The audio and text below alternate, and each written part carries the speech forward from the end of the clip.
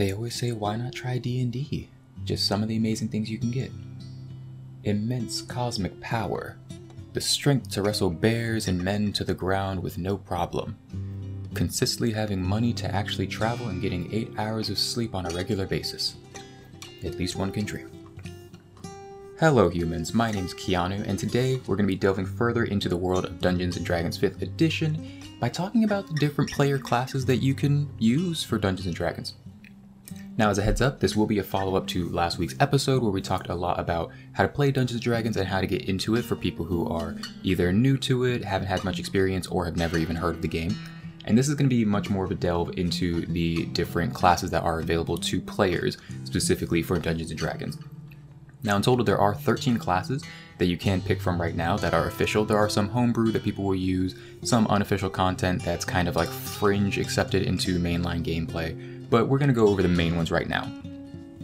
Now, as a quick overview, the 13 classes we'll be talking about is going to be the Barbarian, the Bard, the Cleric, the Druid, the Fighter, the Monk, the Paladin, the Ranger, the Rogue, the Sorcerer, the Warlock, the Wizard, and then finally the 13th and newest one, the Artificer.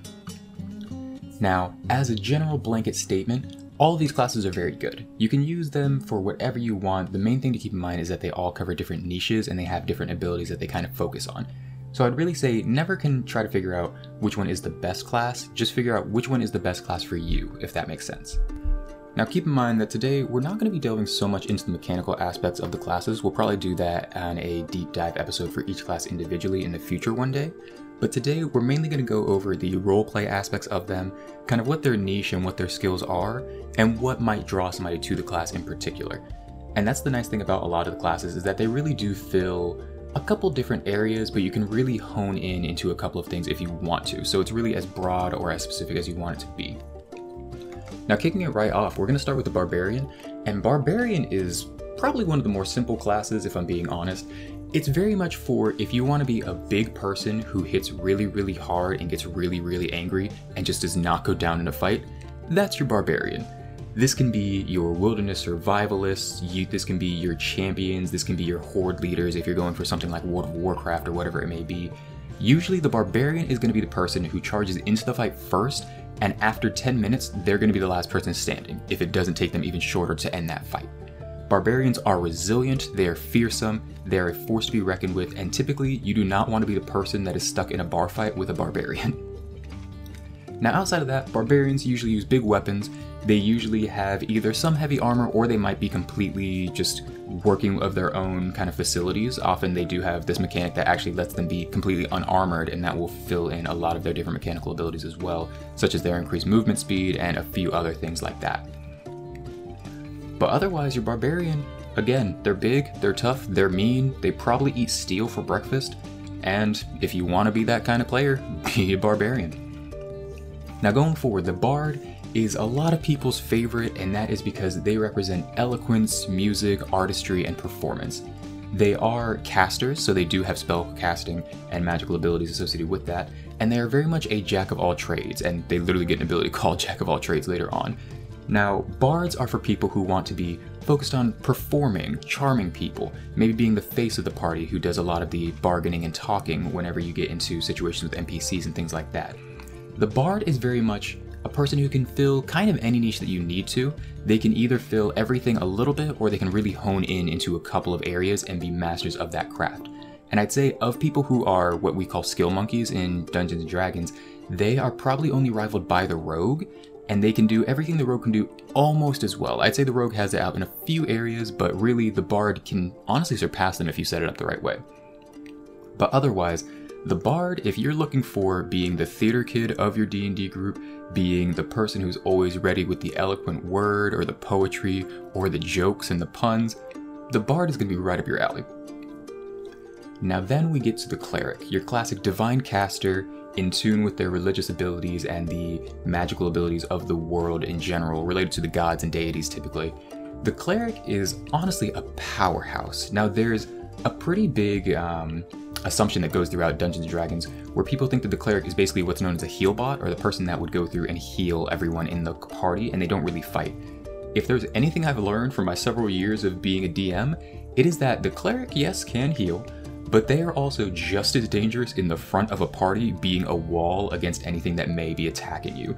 The cleric, frankly, is one of the most frightening things to deal with as a DM, because even though yes, they can sustain your party, if you have one go into a room and decide they want to throw down, they are gonna throw down. Between their spellcasting, along with things such as divine intervention, which is a point where they can literally call upon a deity or a higher power to just intervene in a fight or in a situation, they really can do a lot of different things very, very well. They're typically not going to be your most stealthy, they may not be the face of the party, they may not be the most charming, but really what they do really, really well, which is keep everyone alive, keep things going, and just support everyone super, super well. And the train keeps going. So next up we've got the Druid.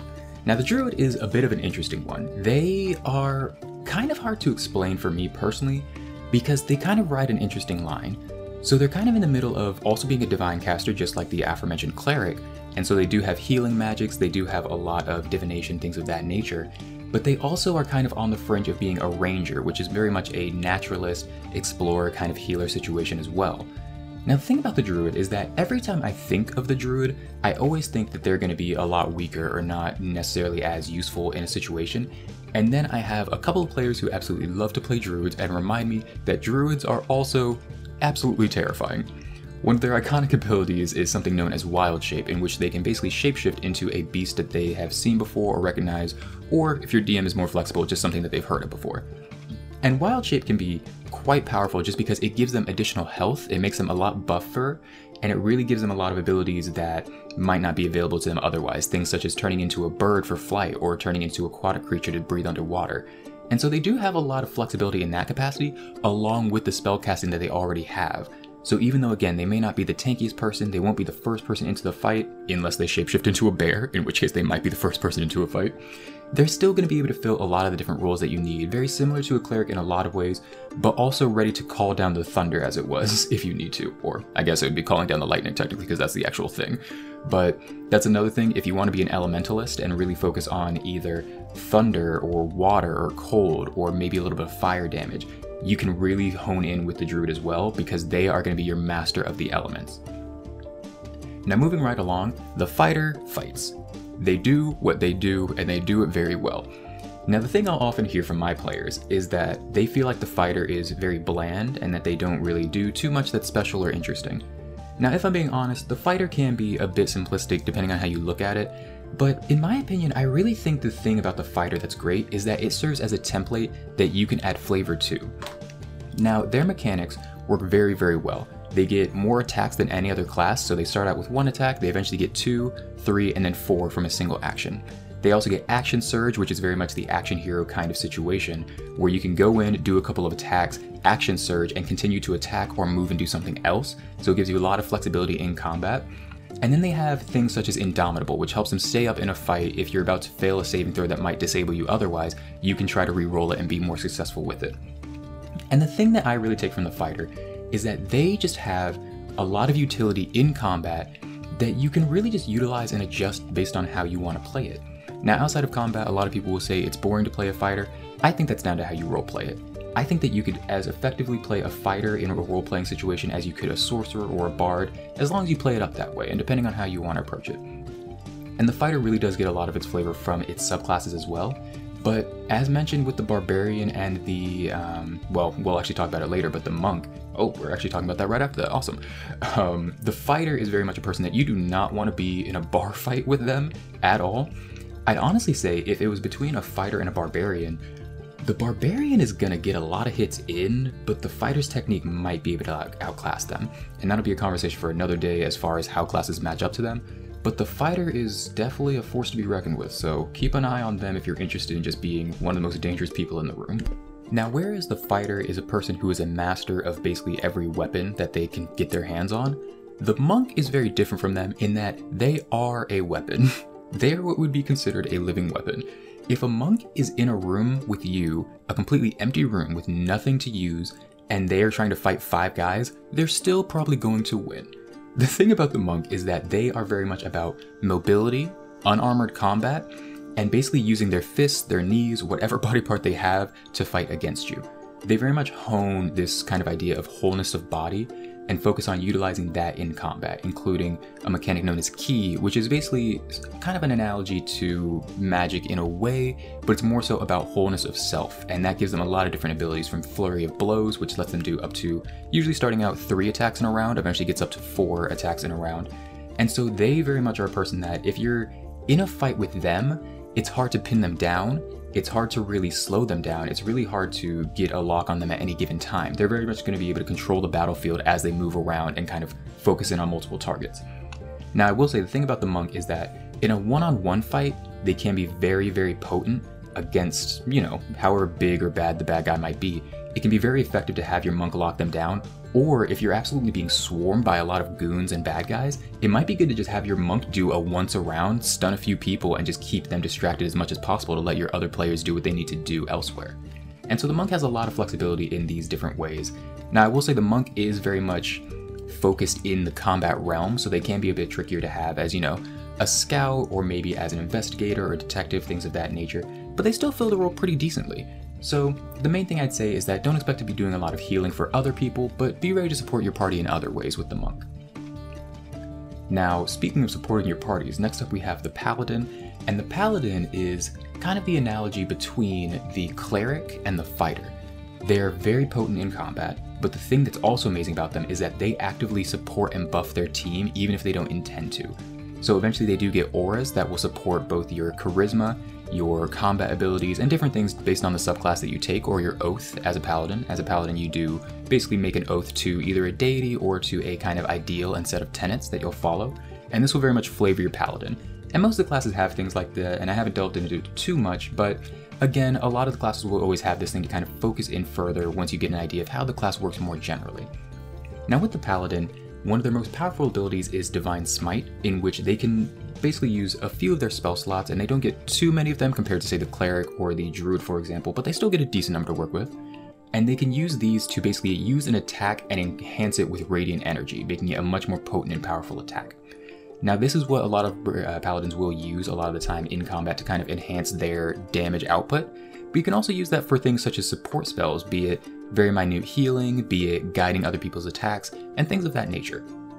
So the paladin really is, I'd say, one of the most holistic kind of support classes, in that even though they won't do what they do as well as other people, they can do a lot of different things, be it healing, damaging, protection, guidance, whatever it might be. So the paladin, I think, can be a very good entry-level class, honestly. It gives you a lot of flexibility as a player, and honestly, who doesn't want to play the big hero in shiny armor? And that's literally what the paladin is, so. Okay, and keeping it right on going, next up we have the ranger. Now the ranger, when it first came out, a lot of people in 5th edition felt like it was a little bit weaker than you'd expect it to be. Now I will say, the ranger is very much focused in what it does. It's very much a naturalist that's all about roving terrain, traveling the world, and a lot of movement and mobility kind of things. Now they will have 2 abilities in particular, which is going to be your favorite terrain and favorite enemy, which can be very, very focused. Now when you choose your favorite terrain, you're going to want to check with your dungeon master and figure out where you're going to be having your campaign. Because basically if you're going to choose, the forest as your terrain and you end up spending half of your campaign in the mountains, that's not going to be super beneficial to you, and it's going to feel kind of wasted in a lot of ways. And same thing with your favorite enemy. If you decide to have giants as your favorite enemy and you end up fighting nothing but aberrations from another plane, then again, it kind of feels pointless to have it. So I definitely say check with your dungeon master with this. There are revised versions of the ranger that have a lot of different abilities. And I will say ranger is honestly one of those ones that I think their subclasses are some of the coolest things out there compared to even the other subclasses in D&D. The nice thing is that all of them are very flavorful, they're very focused in. You have the Horizon Walker, which can literally find extraplanar portals and travel across the planes, and they also get an ability eventually where they can teleport before each attack, which gives you immense mobility, honestly. That's so hard to deal with in a combat situation, especially when you consider that the ranger can be a ranged fighter and can be very effective that way. You get other things such as the Gloomstalker, which is basically an ambusher, very effective at utilizing ambushing tactics, guerrilla warfare, darkness to their effect, and things of that nature. And so I definitely say, with the ranger, always give it a try. It's very much for your naturalist. Just remember that the ranger in Lord of the Rings was not Legolas, it was technically Aragorn, so keep that in mind when you consider the ranger. But you're going to be doing a lot of tracking. Basically, no one will be able to escape you if you are the ranger and you know how to use your abilities. And yeah, if you want, kind of the naturalistic but don't want to go all the way into druid, the ranger might be a good way to check it out. You'll be good in combat, you'll be good at a lot of different things, and it's overall a good time. And now we get into everybody's most broody and favorite class, the rogue. Now here's the thing about the rogue. The rogue, and I'm gonna be completely honest, is kinda awesome. They're typically masters of a couple of different things. They get an ability very early on known as expertise. They literally get it at first level. So you're gonna get to choose 2 things that you're especially proficient with. A lot of the time people will go with things such as stealth, perception, sleight of hand, things of that nature. But the thing to keep in mind with a rogue is that yes, they can be an amazing scout, they're pretty good in combat, they're very stealthy, things of that nature. But you can really be an expert in anything. We've had people who wanted to be like Sherlock Holmes and they had expertise in investigation. We had people who wanted to be a very skilled scout and naturalist, and so they had expertise in actually alchemical tools and things of that nature. So the thing with the rogue, I'd say, is that it's very similar to the fighter in that it is great as kind of a blanket class that you can really focus in and hone how you want to. Have expertise in a couple of different things that you might be interested in. You actually get the most skills as any class, because when you start out you get 4 skills total, which is very, very nice just from the class itself. And so you can really use this to cater and conform your player and your rogue as you want to have them. So I'd say rogue, great one. You do get sneak attack, and that's kind of your other iconic ability, where you're going to want to use a finesse weapon or a ranged weapon, something of that nature in combat. This can be a little bit restricting if you do want to be more of a strength-based rogue. That's one thing that I kind of have an issue with the class. But honestly, the rogue is just so amazing in so many other ways that everyone's going to want to play it at some point, and then you're going to see somebody else playing a rogue, you're going to see the stuff they can do, you're going to be like, I want to do that, and I want to play a rogue next time I'm a player, so keep that in mind. Now hopping forward, here comes the sorcerer. The sorcerer is a very interesting one. So the sorcerer is one of what you could argue is the big three kind of arcane casters, which would be the sorcerer, the warlock, and the wizard. And of perhaps the 2 most potent, the sorcerer and the wizard, the sorcerer is a bit interesting because it gets less spells known than the wizard. It also has something known as meta magic. And basically, to give you an idea of what the sorcerer's whole thing is, it is somebody who is born with magic. It is something that is innate to them or perhaps gifted to them maybe a little bit later on. But it's something where, kind of think a trust fund kid, where you don't have to work for the magic, you just got it. You just have that lifestyle. And that's one of the amazing things about the sorcerer, is that it can be such a cool thing to explore what it means to be just gifted this ability and have all of this immense magical power at the fingertips coming out of you immediately. And so I think that can be very interesting for roleplay purposes. Now, the other thing to keep in mind though is that because you will have a more limited kind of repertoire of spells that you're using, you can really either focus in and be good at one big thing. So a lot of people would be a master blaster, which is just very effective with blowing up enemies, maybe fire damage or electric damage or whatever it may be. Some people would like to be a little bit more utility, which can be challenging for the sorcerer, but definitely doable, I think. And then the other thing to keep in mind is that with the aforementioned meta magic abilities, you really can harness and cultivate your magic as you see fit. There is no one in the game who can actively manipulate and change their magic on the fly, where if you decide, oh, you know what, now I want this explosion to be even bigger, or now I want to hit 2 people with this, or there's a couple of unearthed arcanas, which is basically a homebrew or untested playtest material basically, and you can use that to actually change the element of your magical damages. And that, I think, gives a lot of flavor to the sorcerer in being able to say, I want to actively, as I'm sending this fireball out, cultivate it and turn it into ice. And I think that's one of the most flavorful things of any class, really. So I think the sorcerer has a lot of potential depending on how you want to approach it. A lot of fun, and honestly, it's kind of cool to just like blow things up with magic, if we're being honest. Now hopping into our other edgy boy, the warlock. The warlock is basically somebody who has sought out some ancient knowledge or some darker power from something else. They've made a pact and a deal with some entity of immense magical power, and as such have been gifted with the powers of that entity. Now the interesting thing about the warlock is that they do have a decent bit of flexibility in that they get something known as invocations, and these are basically small buffs and feats that you can kind of collect as the warlock to cater how you want to do things. Now the thing to keep in mind with the warlock is I would honestly say it is perhaps the most flexible and customizable class in D&D, just between who you decide your patron will be, basically the source that you're drawing your power from, what spells you decide to take and what you can decide to focus in, your invocations, and then things such as your background and your race as well. And then lastly, your pact, which is going to be something such as either having a magical blade that you can summon at will, maybe having a familiar that you can share senses with and call upon as you need to, or having a book that you can either do rituals from and also get a few more magical spells from. So the warlock really is I'd say a Swiss Army knife in that you can kind of choose what's going to be useful for you and what isn't going to be useful for you, and you can decide if you want to keep it or not. And the nice thing is a lot of the Warlock's abilities also come back on a short rest, so typically even though they get a little bit less magic per, I guess, adventure kind of thing, because they don't have as many spell slots as a lot of your other casters, all you need is an hour down and some drinks and something like that. Just grab some food, grab some snacks, whatever, and you're good to go. So if you're going to be on a long trip and you need to be ready over and over and over again, the Warlock is always going to be ready for you when you need them to be. Okay, now get ready, and keep in mind, I love every class in Dungeons & Dragons 5th edition, but the Wizard and the Artificer I definitely have a bias towards because they are intelligence casters, and they are some of the most interesting ones to me. Now, when it comes to the Wizard, they are very much going to be your individual who is in a tower who had to study for years to begin to understand and then later on master the kind of arcane arts. Keep in mind that the Wizard is going to be perhaps the most skilled at utility spells between the things that they can conjure, the things that they can create as illusions, the people that they can blast, and the things they can manipulate. The Wizard is very much going to be the person that you want to have with you on your side, and the more time you give them to prepare for something, the more dangerous they're going to be. There is basically no other class that gets the ability to create duplicates of themselves, create clones of themselves, basically terraform the entire planet if they eventually want to. Now, of course, as with any of the kind of spellcasters, you are going to have a little bit less health, and in particular the Sorcerer and the Wizard have the lowest health pools of any class in Dungeons & Dragons, which is part of why they get so much very potent, powerful magics. But the thing is, as long as you know how to kind of keep yourself protected early on in the game, yes, you're going to feel like you don't have enough to really keep yourself alive all the time, and being a first and second level wizard is kind of terrifying. You feel like you're in a horror movie all the time.